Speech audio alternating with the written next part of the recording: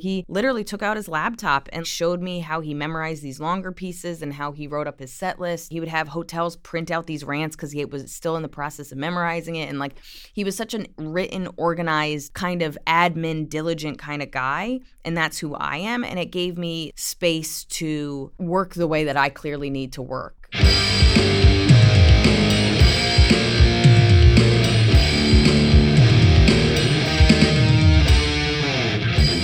Hello, Happy New Year, and welcome to the No Name NYC podcast. I say Happy New Year. If you're listening to this on the day that it dropped, it is New Year's Day, and if not, well, just, hey, how you doing? My name is Eric Vedder. Welcome to our podcast, beginning a new season. The voice you heard up front was Liz Miele, comedian and author now. Liz Miele, very funny woman. She has a special out right now, streaming on YouTube, called The Ghost of Academic Future. It is hilarious. I recommend that to you. She also has a book with the awesome title, Why Cats Are Assholes. And we're going to get into it with Liz in a little bit. Actually, we already did, but we're going to share it with you in a little bit. Beginning a new year. Well, I guess this is that time of year where a lot of people kind of reflect on what's happened in the past year and look forward to what's going to happen in the future. A lot of people are trying to forget the shit that happened in the past year and are trying to be in denial about what's going to happen. But there's a lot of reflecting going on. That's what I'm saying. And as I was reflecting on my year, it occurred to me that a couple of things that happened to me in December, I think, are great metaphors for the kind of year I had. The first thing, one morning I woke up. It's pretty early, and I'm trying to decide if I'm going to stay up or go back to bed. But I got up, I had to go to the bathroom. I'm going to the bathroom, and my phone starts ringing. And I don't know why. I don't always answer immediately unless I know who's calling. And it was pretty early in the morning, but something said, just answer it. It was my therapist. I forgot that we had a phone session that morning, and I found myself having a therapy session while I sat on the toilet bowl. Now, I could have excused myself, or I could have just gone about my business. I would have held off for an hour if I could have, but that's why I woke up in the first place. And, I guess I could have explained myself and flushed and all that, but I thought to myself, this is her Monday morning too, and why make her listen to all that? So I didn't say anything about it. I just sat there for an hour and, hung up, and then I flushed and washed up. But I thought to myself, yeah, that's kind of how this year has gone. Having a therapy session on the toilet bowl, yeah, that works. I like the imagery of that. Now, the other thing that happened, let me just state for anyone who's new here and doesn't know me, I've lost basically all of my vision in the last 2 years. A little bit of light and shadow, but basically I've lost my vision. And got together with some friends recently. We decided that we wanted to go bowling. Now, when I was younger, I used to be a pretty good bowler. In my early 20s, I averaged somewhere around 160, which is not bad if you're an amateur. But I haven't really bowled in about 30 years. So I didn't know how it was going to play out. Now, part of me said muscle memory. Like, I used to be able to do it. You do the same thing every time. I should at least do well on the first roll. I might even get a strike. On the other hand, I might kill somebody. So I had kind of set up for myself the goal of trying to break 50 and nothing and no one else. Didn't quite work out that way. I actually bowled something like a 20, something like that. Out of 20 rolls in the 10 frames, I actually hit pins on like 3 of them. That's all right. I'm a blind guy. I got an excuse. But here's the thing. There was one ball that I threw, like most of the other ones I threw, that went right into the gutter. And about halfway down the alley, it jumped out of the gutter and proceeded to hit the pins, and I got a strike. Now, I'm telling you, I have several witnesses to this. I initially thought maybe they're yanking me, like, oh, let's fuck with the blind guy. Or maybe they're trying to make me feel better. But I got several confirmations that's clearly what happened. Someone who had gotten up to get a beer, the bartender would say, "Oh, you're getting a beer for the strike?" And he's like, "What strike?" So the bartender knew. So this is a pretty remarkable thing. Now, I got to tell you, like I said, I haven't bowled really at all in about 30 years. But when I was a younger person, I did spend a lot of time in a bowling alley. Says more about me than I probably want to share. But I've seen a lot of things in a bowling alley. I've seen a ball jump out of the gutter, I think maybe twice, and I can assure you it didn't jump out of the gutter for a strike. So that was kind of amazing. And I thought maybe that's kind of a metaphor for the year I've been having as I adjust to going blind. Got out of the gutter and got a strike. At least it's something to shoot for in the new year. So as we begin this new year, my wish for all of you listening is that you have less therapy sessions while on the toilet bowl. And I hope you all get out of the gutter and get lots of strikes. Was that corny enough? All right, enough of that. We're going to get to the interview with Liz Miele. Great conversation. But first, a word from our sponsor. Get away to Green Bay.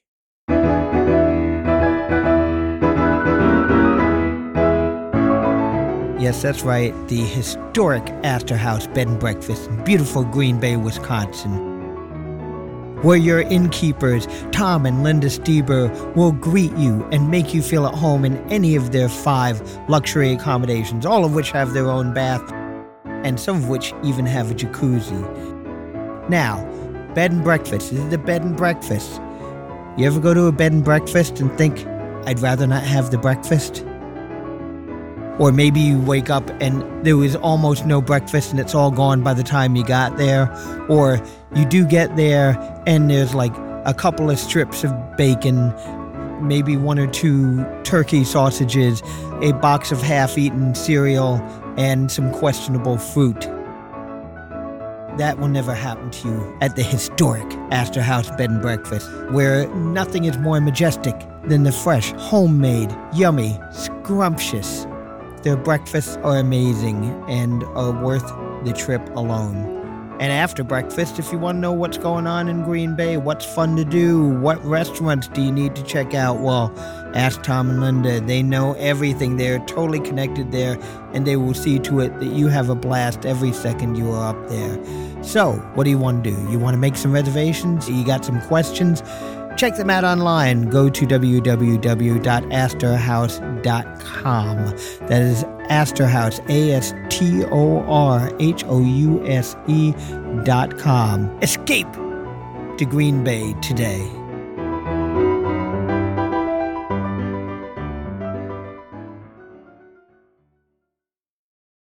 You know, when I watched your newest special on YouTube, obviously it's very funny and I love your work, but this is the first large body of work I've ever heard you do that I didn't know most of it from seeing it get developed along the way. That's a good point, because I feel like I've been doing No Name a really long time. How long have you had that show? Coming up on 29 years. So I think I met you when I was 19.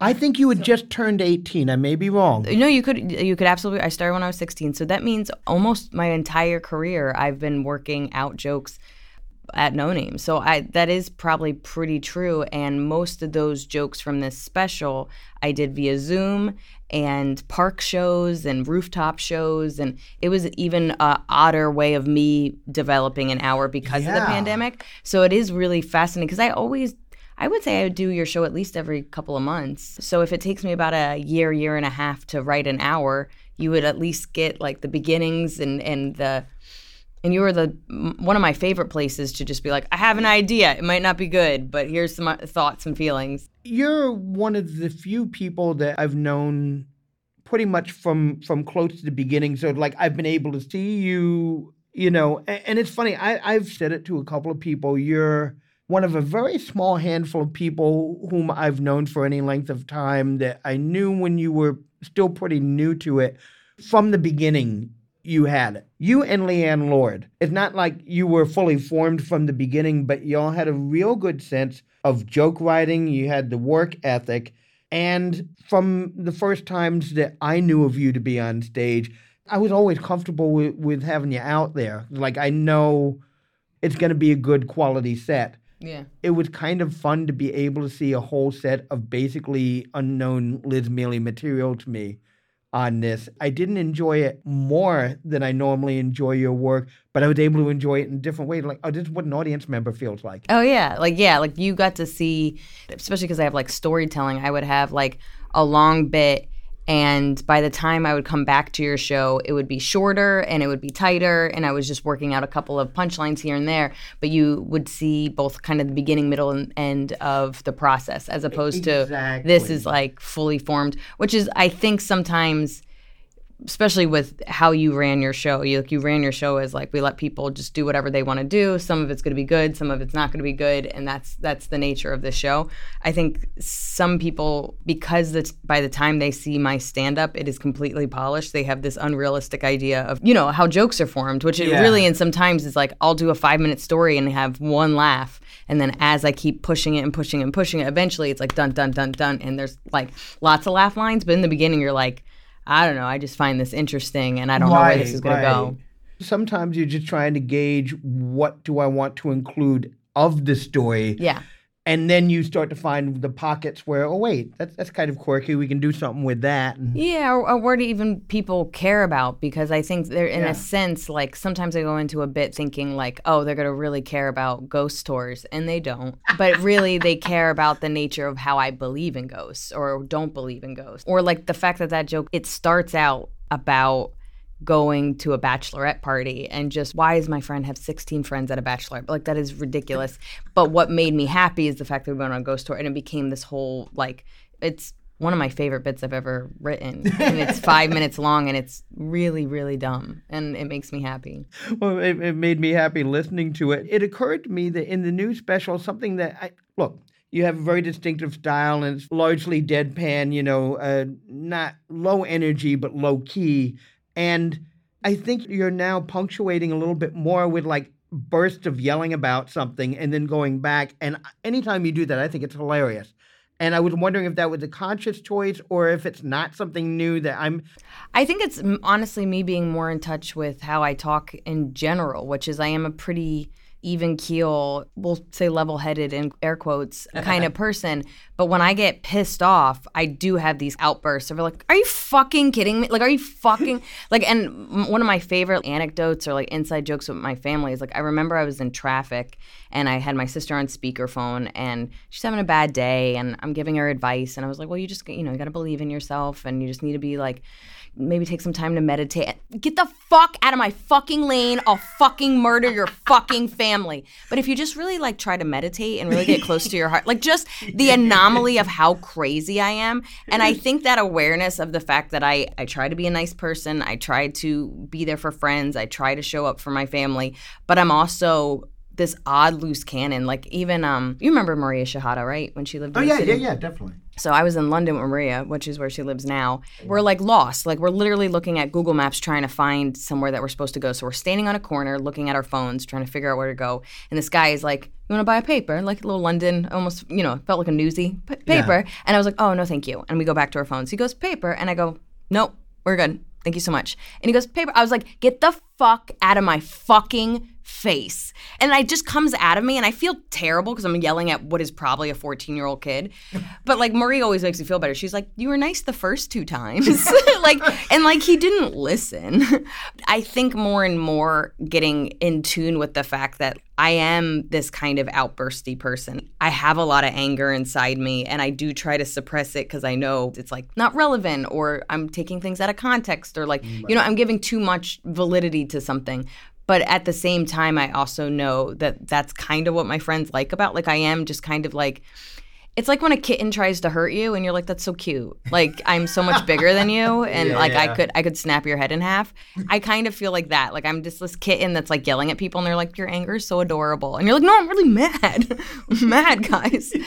So I think honestly, especially because I have my first hour, my oldest hour from I think like 10 years ago up online, you can kind of see the trajectory of me just getting more comfortable. I think my voice was always there, but the cadence and the energy has shifted a lot more to my natural energy and the ups and downs of my natural energy. So we've talked about how you've been doing No Name since the late 50s. When did you actually first start? I started in 2002. I was 16 years old. Was that something that you had longed to do before you even got there? A little bit. I mean, I discovered stand-up when I was like 13, 14. I started watching it on TV. When my older sister went to college, she went to George Washington University. So we would go to the DC Improv. She would take me to see shows. Because she went to a big university, they would have comedians come. So I saw Dave Chappelle there. I saw Jay Leno there. I think for me, I didn't know right away that I could do it at 16. Like I didn't know. Everybody was in their 20s, 30s, 40s. And I was like, oh, I guess I have to wait until I'm 25. I literally was like, when I'm 25, I'm going to do stand-up. And somebody was like, why do you have to wait that long? And I was like, I don't know. I just felt like I had to. Because this is like long before podcasts and all that stuff. I read Margaret Cho's book when I was 14. She started when she was 15. And then Dave Chappelle started at 14. Chris Rock started at 17. There's a bunch of people that started in their teens. And I was like, oh, I don't know you could do that. So I wanted to start when I was 15, but I was like really scared. And then a friend that was already doing open mics was the one that kind of pushed me a little bit. So I started coming into the city. I was living in Jersey with my family. So I started coming into the city when I was 16, and then I got into the new school when I moved here for college. You couldn't stop me. I was doing it every night. I remember my dad was like, you can only do stand-up on the weekends. I was like, yeah, totally. I'm only going to do it on the weekends. And then I was doing like 3 shows a night every night. Everybody that has known me since I was 17 remembers I would do my college work at the bar. I would pack a peanut butter and jelly sandwich. I would always pack my dinner, which is peanut butter and jelly, and probably goldfish. And I would do my homework in between sets at the bar. Where were you working out in those days? First was like open mics and like bringer shows and stuff. And then when I was 17, I started barking for Ha. I started handing out flyers for Ha. Everybody did that for 5 minutes, it seems. Yeah, I did it for 3 years. So I lasted a long time. Eventually got kicked out, which was probably one of the best things to happen because then I started doing the Laugh Lounge. And then when I was 19, I got passed at most comedy clubs. So I started working at Caroline's. I started working at the Comic Strip.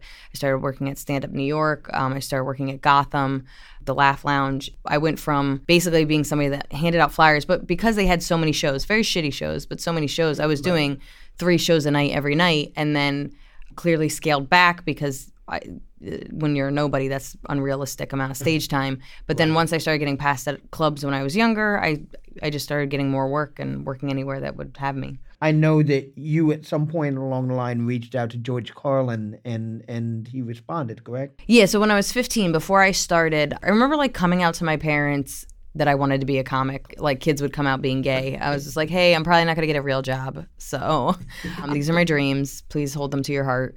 And my parents were like oddly supportive. It took about 10 years of them being like, if you want to get a real job, we would support that. And I'm like, thank you so much. I don't. A lot of it was because my parents are both veterinarians. They owned their animal hospital, and I was the cat lady, and it looked like I was going to become a veterinarian. They just sold their practice a couple of years ago. He's like, I'm so glad you didn't become a vet because like they made a lot of money like selling it, and they wouldn't have made that if they gave it to me. So I was just like, so you're welcome. Like stressing about me maybe being homeless for the rest of my life really helped you out. But I was the one that was going to be a vet out of all 4 of my siblings. So my dad told me if I want to be good at something, I should ask the people that are already where I want to be. So I should write to the comedians that I look up to. So I was watching a lot of Comedy Central. I was watching a lot of HBO. I was like watching anything that had stand-up. So I just made a list of like all my favorite comics. Eddie Murphy, George Carlin, Richard Pryor, Jim Gaffigan, but this is before the Jim Gaffigan that we know. Wanda Sykes Hall, she was married to a guy. You know what I mean? Like what I did every day after school, I would look up emails, any kind of, I was like on websites like, you know, Homes of the Stars. I was looking for any kind of address or website or email or whatever. My dad taught me to write it like it was a business email. So it was like my name, my address, my email, my phone number. And then it was like, will you give me advice about stand-up? Signed, Liz. Hand-mailed some. I emailed some people. But I wrote to about 40 comedians. A couple of them sent me headshots, what really bothered me because I didn't want a headshot. Like I wanted you to tell me how to be a comedian. So 2 people got back to me. Judd Apatow wrote me back. I had his email because his email was on his website. Like this was post Freaks and Geeks, but pre 40-Year-Old Virgin. He wrote me back and was basically like stay in school, but he was very nice. And now since working at The Cellar and him doing his Carlin documentary, we've talked and he knows that he wrote me back and it's been really sweet. And then Carlin, because I put my number on there, Carlin called me. So he called my house phone and talked to me for like 10 minutes, kind of basic advice, like, you know, get up on stage, write, da-da-da-da. I really appreciate my dad. My dad told me to write it on a note card because, like, you're going to forget. You know, this is pretty priceless. And so then Carlin said that I could write to him anytime. So like I hadn't done stand-up yet. So every couple of months I'd write to him. He would always write me back. Eventually when I did it, I told him, and then I got written up in the New Yorker for handing out flyers in Times Square, and I mailed him that magazine, and he called me again to say that he loved it. He didn't know what barking was and thought it was so cool. He sent me a signed book. Right after we talked, he sent me a signed headshot that said, "Go do it," which I still have. And then he sent me and my girlfriends free tickets to see him in New Brunswick because I was in Jersey. And then when I was 19, I emailed him to be like, "Hey, I see that you're going to be in New York. If you had time, could I maybe like pick your brain? There's some things that I'm working. I had been doing it for like 3 years at that point." So I got lunch with him in the lobby of his hotel, and he like pulled out his laptop. It's the reason I have a MacBook. It's the reason I even write still to this day and organized certain things, because I just was at this place where I didn't understand how things flowed and how to like make a longer set. And now some of it's like you can't make a longer set if you don't have any jokes, Liz. But like at the time I just didn't understand. And so he literally took out his laptop and like showed me how he memorized these longer pieces and how he wrote up his set list and just how organized he was. And he's such a perfect person to look up to. Everybody looks up to him as a comedian, but as a creative person, like I really loved Sinbad. Like I was obsessed with Sinbad when I was a kid. I thought he was so funny, but I read an article when I was 15 that he didn't write anything down. And it really kind of hurt my creative process because I thought I was a fraud for years because I've always written stuff down. I'm dyslexic. I'm very visual. I have to write it down. That's half of how I memorize things. So when Carlin like showed me how he wrote everything down, he would have hotels print out these rants because he was still in the process of memorizing it. And like he was such a written, organized, kind of admin, diligent kind of guy. And that's who I am. And it gave me this space to work the way that I clearly need to work creatively and in this very kind of regimented way. Like Seinfeld's like that, and there's definitely comics like that, but there really is a divide. Like Adrienne Appalucci is a really good friend of mine. Adrienne doesn't write anything down. And I just found that out like a year ago. And she's bought me notebooks. Like she clearly knows I write stuff down. And I should have seen the signs because when she'd be putting together like a TV set list or like a headlining set list, she'd be like, "Oh, I don't know what to put here." And I was like, "Oh, what about this joke?" She goes, "Oh yeah, I forgot about that joke." I'm like, "How do you forget about joke?" Like there was clearly signs that she didn't write stuff down. Right. That would probably be the sort of thing that would drive you nuts. Even as a friend, it drives me nuts. But like what's interesting about it is I'm in even more awe of how amazing Adrienne is. Knowing that, I'm like, I could never function that way, ever. So I think with Carlin, clearly brilliant comedian and a rightful legend, but I think especially with his daughter, who I've met now several times, is wonderful. But between his daughter and Judd and Michael Bonafiglio, who put together that doc they did for HBO, I think they did a beautiful job at showing just what an incredibly creative and smart and ever-growing person he was. But what I noticed over time is all the stories about what a kind person he was. And I think as somebody that was raised to be a good person and put themselves out there and to look out for people, I feel really fortunate that I met someone that was already at legend status that treated this open micer child with the same kindness that you would treat any other, like, you know what I mean? He treated me like a peer and showed up in a way that has influenced how I show up to other comics, both peers and people just starting. Because you were talking about the way you work, I was thinking that sounds very akin to the way our friend Leanne Lord works. And we know about you because of her. She was doing our show. I heard it from both of you, but I forget who I heard it from first. She was identified as your comedy godmother. She's wonderful. I mean, I feel between her, Jim Andrinos, and Carol Montgomery, like they were all people that were just out there making opportunities for themselves. Maybe not always got the accolades that I feel like they deserved at the time. I mean, I'm really proud of everything that Carol's doing with the, was it Older Women of Comedy? Funny Women of a Certain Age. Yeah, I like how we said the same words, but like. No. Women of a Certain Age. So yeah, like I'm so proud of her. But I would say all three of them, especially when I was a teenager, like really just showed up for me and looked out for me and pushed me. I was telling somebody a memory recently, because I'm like I write a lot. I really am constantly writing and pushing myself. But like Jim Andrinos was one of the first people to bring me on the road. And I remember he was driving me back after being on the road. We're sitting in his car in front of my apartment. And he goes, "Can I say something to you?" And I go, "Yeah, sure." He goes, "When's the last time you wrote?" And I was like, "I don't know." He goes, "Doesn't seem like you're writing." And I got really defensive because I was not in therapy. And I was like, I'm writing. And he was just like, I don't think you are. And I was like, well, I'm in college. Like, I'm busy. Like, I was like genuinely like really defensive and mad. And then I thought about it and he was right. I hadn't written anything new for like months and months. And if I say that this is important to me and that I want to keep growing, I had to do it no matter what. And so I actually came up with like a whole system to track how often I implemented just like new ideas. They didn't even have to become jokes, just like how often I was pushing myself to write and implement new ideas. And I stuck to that system. Now it's like kind of automatic, but I visually and calculated how often. And that was 100% because he was like, you're better than this. Like, you should be writing more. And I'm to this day grateful because he solidified a habit that is one of the reasons I'm successful. When you first did our show was the midnight show. Yes. At the Common Basis Theater. Yes, I remember that. I remembered being a little uncomfortable at how young you were to be in that creepy a place. When I was 16, I was doing open mics right next to a strip club, and I got kicked out several times because I didn't even look 16 when I was 16. Yeah, I mean, you lose all innocence in this business. All my friends are like genuinely like traumatized, debaucherous dudes.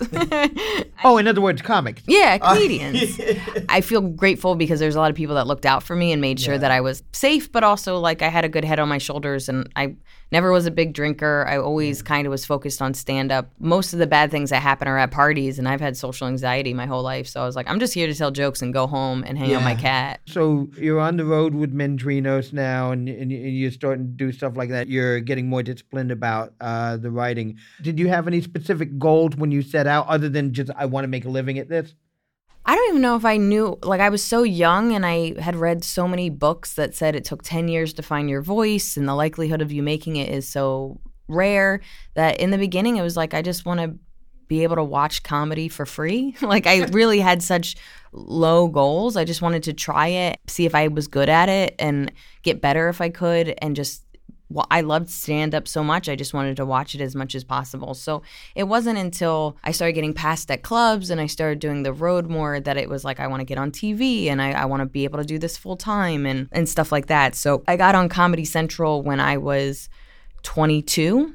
And I got a manager, and I started... What were you doing, Premium Blend or one of those things? The one right after it was Live at Gotham. So I did that at 22, and, you know, I started auditioning for stuff and started working the road a little bit more. But it was a really, like, false start in a lot of ways. Like, it felt like it was the beginning of something, but it really turned into nothing. Mm-hmm. And that was, like, a real kind of mind fuck, if I'm being honest. It really sent me into like a bitter headspace, and I was really sad, and it's pretty unbearable to be around. And can I ask, what was the nature of the false start? Thinking that this 8-minute spot on Comedy Central was going to launch me into being a full-time comedian, and I couldn't get any more TV spots. I was struggling to get road work. I was paying my bills $50 gigs at a time. I was feeling overlooked, which I think everybody in this business does at any given time, but I was very fortunate because I started young. People paid attention to me. Mm-hmm. And then when things didn't materialize in the way that I felt like they would, I felt really abandoned.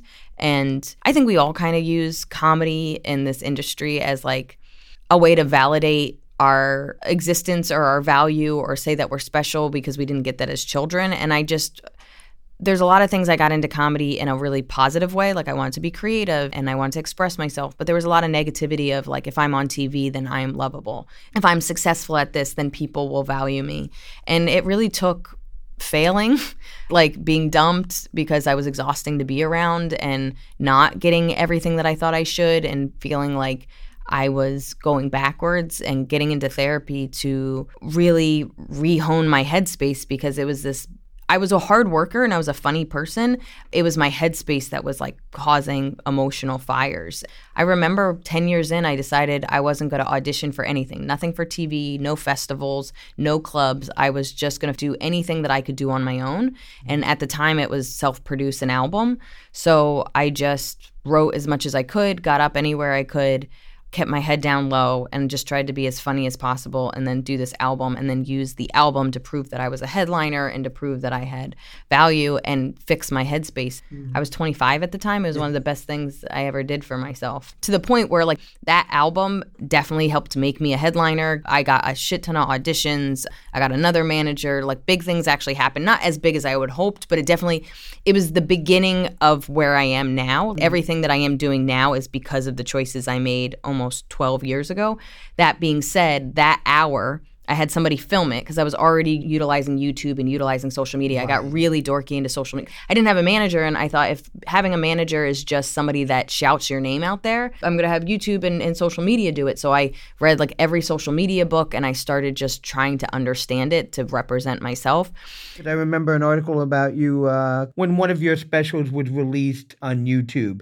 And it was mentioned you and a couple of other comics of a certain weight that had done so at the same time. Can you talk a little bit about that? Because I thought that was an interesting move at that point, and I get it, but it was different at that point. Yeah, so Hannibal Buress, it was in the New York Times, and Hannibal Buress, who is huge, put out his newest special on YouTube. You started to see traction because like Sam Morril put it out there and he got millions of views, and Joe List put it out there, and Mark Norman put it out there, and I put it out there, and we were all getting millions of views. But at the same time, it's not Netflix. It's not HBO. We chose ourselves, and is that okay? And when you see somebody big do it, all of a sudden people are like, oh, well, Hannibal did it, so maybe it is the right way. And now you're seeing more and more people do it. And I'm very fortunate, like the New York Times named me and many, many people like the specials to look out for or watch in 2022. And they had a whole YouTube section, and it was me and Ari Shafir and Ronan Herzberg and Fatim. I can't think of what his last name is. He's an LA guy. But it's, a range of audiences. Like Ari has like a huge audience, but like I'm probably I didn't spend that much on my special. Like it was honestly to have Netflix and HBO specials and all these people be listed. So you have the Mike Birbiglias and, the people on Netflix and all that stuff. And then you have, I think I paid $4,000 for my little YouTube special, and I've already made the money back. Like, I don't think people really understand how little money I spent to make this special. Well, let me ask you this. How do you make your money back off of something like that? YouTube ads, you make a lot of, and I made all of them off back with the YouTube ads. Then I do put in like the description, like, hey, this is free. You're watching it for free. So if you want to Venmo me or PayPal me, so people did that as well. And then I make it into an album, and that goes on SiriusXM, and you get royalties from SiriusXM and Pandora and Spotify and all those. And then people do sometimes physically buy the album as well. It's rarer and rarer these days, but people do want to support and they'll buy it. So, and that was the biggest thing I tried to do 10 years ago, which is I want to be financially stable. Right. I'm going to get my stuff on Sirius because everybody said that's where money was, up until there was a bunch of lawsuits with Sirius right now, until they pulled everything off. I had 3 albums on Sirius, and I was making my rent with royalty money. So to the point where like I go on the road because I love the road, and you make good money on the road. I didn't expect to take a year off because of the pandemic, but I was able to not be scared because I made royalty money every month.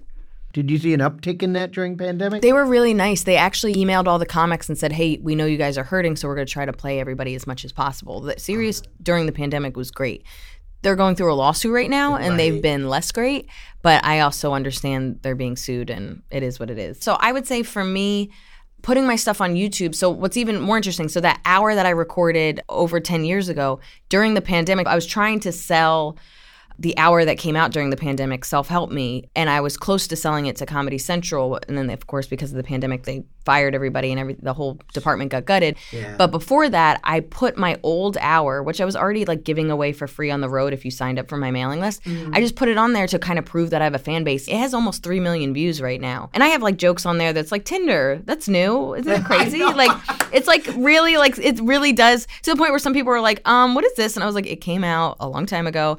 I just don't age. But what's interesting about it is that helped when my special finally did come out 2 months later. I continued to build a fan base off this old hour. So it did well in the moment. And so they're looking forward to new material from the person they've discovered. And they get it right away because that's clearly an old hour, and then they discover this other hour. So, and like people started calling it a special when it was always just an album that I paid a guy $100 to film. It's one camera. It's like, but it also made me understand that when you put stuff on YouTube, if they can hear you and they can see you and it's funny, you don't need 18 cameras and you don't need to spend $40,000.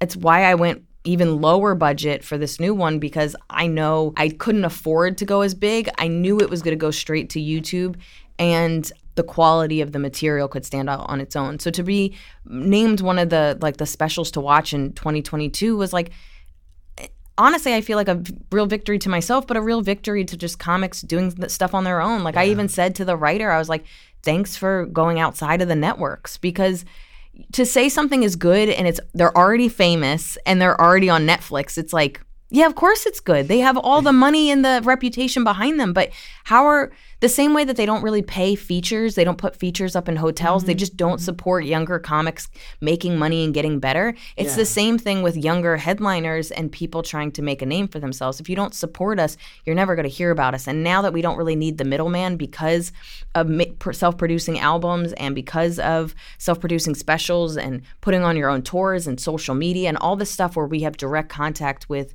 our audience, it's great, but they still kind of are like, yeah, but you're not on TV. And I think that's starting to shift. All right, so you're back on the road. So you're happy on the road. You still enjoying it now after a break? Yeah, I mean, especially when things started to open up in April of 2021. It was so funny. Like, I felt like an open micer again in the sense of like excitement with like establishment. Like I was in such a good mood. I was like hugging comics I don't like. I was like, get in here, buddy. Like I was just so excited to be performing in clubs and to be around like other comics. It lasted a couple of months. And then one day like I bombed and I'm like, fuck this. Like I was just like in a bad mood. I was like, oh, that wore off pretty quickly.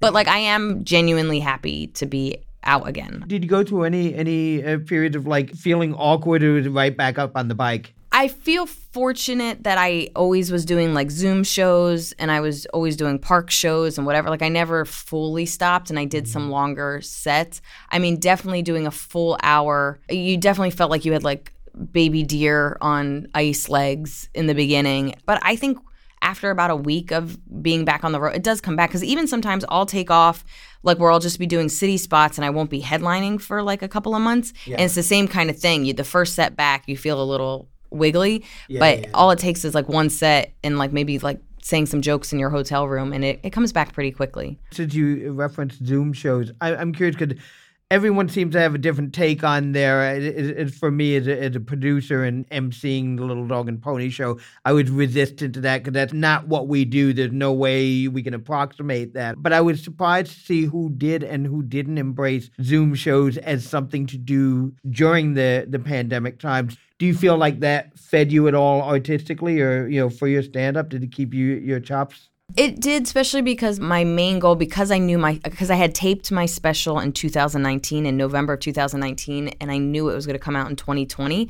Like I said, I was already ready to write and create new stuff. And so I utilized Zoom shows to write new stuff. So like I did an hour where I told my audience, pay what you want, and I'm just going to do as much new stuff as possible. And I ended up doing like 45 minutes and like using notes and like just being kind of sloppy. Yeah. And then I created a show called Zoom Diner. At the beginning, it was like every 2 weeks, and then eventually it was once a month. But I would have me and two other comics. You would come on, you would do 5 minutes. You would like do a joke, and we would be like, oh, I like that. Or actually, just so you know, that kind of actually sounds like this old Jim Gaffigan bit. So I think you can still do it, but maybe go in a different direction. Or, hey, this is really funny. Have you thought of this? So we would kind of like workshop it. Like me and Adrian and Carmen, we'd go to a diner in between shows and be like, hey, I can't get this one line to work. What do you think? And I started doing this behind the scenes kind of public thing. I still get people that come out to shows and say they loved Zoom Diner. And I did a pay what you can. In the beginning, we had like over 100 people. Clearly, as things started to open up, it was more like 50 here, 75 there. But I was really grateful. I was able to pay comics really good money. Almost every joke on my special, the early creation of it was Zoom Diner shows. And then because I knew it was a lot of like loyal people and people returning, I made sure that I always had new stuff to try out. Did you feel you were still able to get a sense of what was working and not working in the same way? I would say it was like a yardstick, but it wasn't fully accurate. My timing was off, as well as I would be like, oh, there needs to be a joke here where I could get away with that on Zoom, but I couldn't get away with it in person. I would say if working a new joke out in person, I would know when it was done. I think I didn't always officially know when it was done on Zoom, and I would get like 70 to 80% there, and the rest of it I had to figure out in person. So it would be like extra tweaked once the world opened up. So this is where we've landed. What's next? I'm all over the place. I wrote a pilot, kind of a dramedy, like a historical fiction dramedy. I did a lot of research. During the pandemic, I wrote the script. It got picked up by a small production company, but they're so small that we need a bigger production company. We'll see if anything happens with that. I'm actually already starting to think like maybe I'll turn it into a novel if nobody wants it, which is a little crazy because I wrote my cat book, but that's like silly cat anecdotes. This is like, and when I'm sorry for the sidebar, I do have to ask about the book. It's got one of the great titles ever. Why Cats Are Assholes. Thank you. I've been telling everybody about this book when I needed it on the mic. Yeah, so Why Cats Are Assholes, was that a pandemic project or was that something that just came out during pandemic? A little bit of both. I got the book deal right before the pandemic, and then I started writing it. I was actually slowing down and taking time off to get this thing done, and then the pandemic happened, and they were like, go write your book. And I was like, oh, thank you, world. So it was like a half and half, and then it came out in March of 2021. So I think writing is starting to be both like scripts and books and stuff are starting to kind of take over my heart a little bit more. Yeah, I think that's the direction I'm going to continue to go in. And again, if nobody wants a book that I make, this last one, I was fortunate that it was picked up by a publisher, but I have several friends that have self-published. I think, again, the world of creativity is going, if nobody wants it, fucking put it out yourself. I feel really fortunate that I can be creative and still have my work be seen. I've known you long enough to know that dyslexia is something you really do wrestle with. Is that a big hurdle to clear when you're writing something as big as a novel or a screenplay or a script or what have you? When you want people to see it, yeah. So even when I did my cat book, I warned my publisher and my editor. I was like, hey, I'm super dyslexic. Is that going to be a problem? They're like, no. And so it really wasn't. I did my best when I gave them the edit. Like I looked up words and whatever, but like I can't tell you how many times my editor was like, what's this word? And I was like, I don't know. You get to a place where even your brain doesn't recognize stuff. So the first draft is for nobody to see anyway because it's trash. Right. I spell things the way I want to spell them and I'm all over the place. And then when I start to hone it and go back, then I'll start being like, Siri, how do you spell definitely? Siri, how do you spell tomorrow? And you start to make it at least a little bit more readable for the editor. But even if I self-published, you hire an editor, they do their little make things smart vibes and makes everything spelled and put commas where commas apparently are supposed to go. And then you move on. I have to tell you, I'm super happy to hear about you doing all this writing because I remember when you were a much younger comic 5 years ago. No, I remember one point before you were getting that level of work, you had written a story about the experience of being a costumed character when you were doing that to make some bucks. It was a really great story, and I was impressed with the writing. And I think it was just after I had read that I found out you were dyslexic, and I was just thinking about the kind of challenge that must have been. Yeah, I mean, I feel fortunate to be in the age of technology because, like I said, I learned this trick at a dyslexic conference that I talked at. The struggle is you don't know how to spell something, but then you have to look it up and you don't know how to look it up. Like I said, like definitely is hard for me because if you type in definitely and you typed defiantly, it is technically right, but that's not the word I meant to use. So I remember being in college and somebody's like, I know you meant the word definitely, but you wrote defiantly and I really like that. And it was like so embarrassing to me. So now like I literally will be like, Siri, how do you spell definitely? Mm-hmm. And she's not doing it right now. Hey Siri. How do you spell definitely? Come on, girl. Oh, she usually says it out loud, but then it pops up on screen. So that's the other thing is like it's been... Well, thanks a lot. I know. Sometimes she really does. I might have put the volume off, but she'll spell it. And that's like, it doesn't, I don't even have to stop and I can just continue to write. And like same thing with emails for work. It could be really embarrassing that I write this email and now things get underlined, but again, it's not enough for me. Like I need extra tools. So I feel fortunate today as a dyslexic person and kids today being dyslexic or dysgraphic or whatever kind of learning disability that there's so many tools to kind of help push them to the next level and not make them feel like they can't be creative or write or read or whatever. Do you speak often on it? Or? I do. I do a lot of podcasts. I've done a couple events. I just did a charity event for a dyslexic organization in Orlando a couple weeks ago. Oh, man, that's great. Well, before I send you off into your own life out of the studio, anything coming up to particularly plug or keep an eye out for? Yeah, I mean, come see me on tour. I'm really pushing a lot of new tour dates starting in January. All that stuff is at lizmiele.com. So it's LIZMIELE.com. And then my book, Why Cats Are Assholes, is on Amazon and Barnes & Nobles, IndieBound, local bookstores. And yeah, I'm almost done my new hour, so I hopefully will tape a special in the spring or something because I'm getting there. I can't wait for that. And I can't wait till we are back in the clubs. You can come visit us sometime when you're not on the road. Thank you for spending time with us, Liz. I really appreciate it. Thanks, It's great Eric. to talk with you. You're one of my favorites.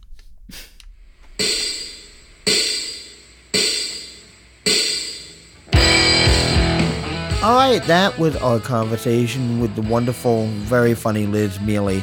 It was great talking to her. As I always say, doing this podcast is fun because I get to know people I already know, and that's a nice little gift that comes with it. Anyway, I enjoyed talking with her. If you want to see more Liz Miele and see her doing what she does, she has a special that is streaming on YouTube. It's called The Ghost of Academic Future. It's free. You can watch it and donate to her if you want to, whatever, but it's a great special. You should check it out. Very funny. She also had a book, which, if you've already listened to the conversation, you know I blanked on the name of her book after I'd bought like a half dozen for friends. You've got to check out the book, especially if you've got a cat person in your life. Get this book. It's called Why Cats Are Assholes. It's very funny and quite wonderful. And, I got to let you know who helped make this happen. Our producer, Gary Hardcastle, the Wizard of Ooze and Ahs. Also, additional audio engineering done by Miles Mix-Appeal Blue Spruce. Our production assistant, Stanley Resio. Our production assistant, Jeremy Pueo. Theme music written and performed by King of the Hill, Courtney Hill. And we're going to leave you today with some music, as we like to do. This is actually from Liz Miele's sister. She is Elamy, and the song is called What to Do, Sad Song. She's awesome. She's talented. Google her, buy her music, listen to her music, enjoy her music now. Until next time, my name is Eric Vedder. I love you all.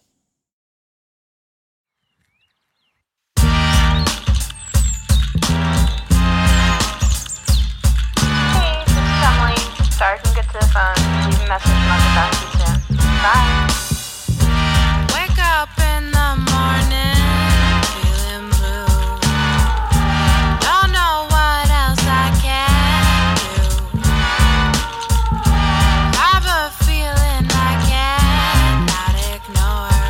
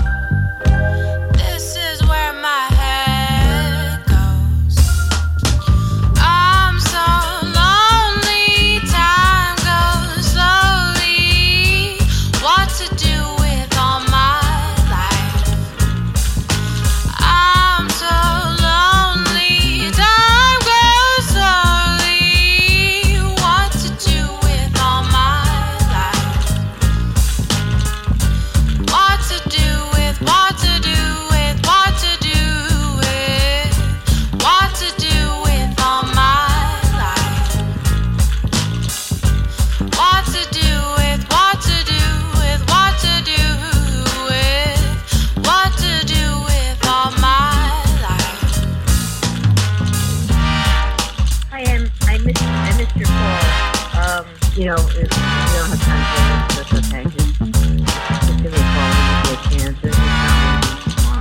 Talk to you soon. Love you.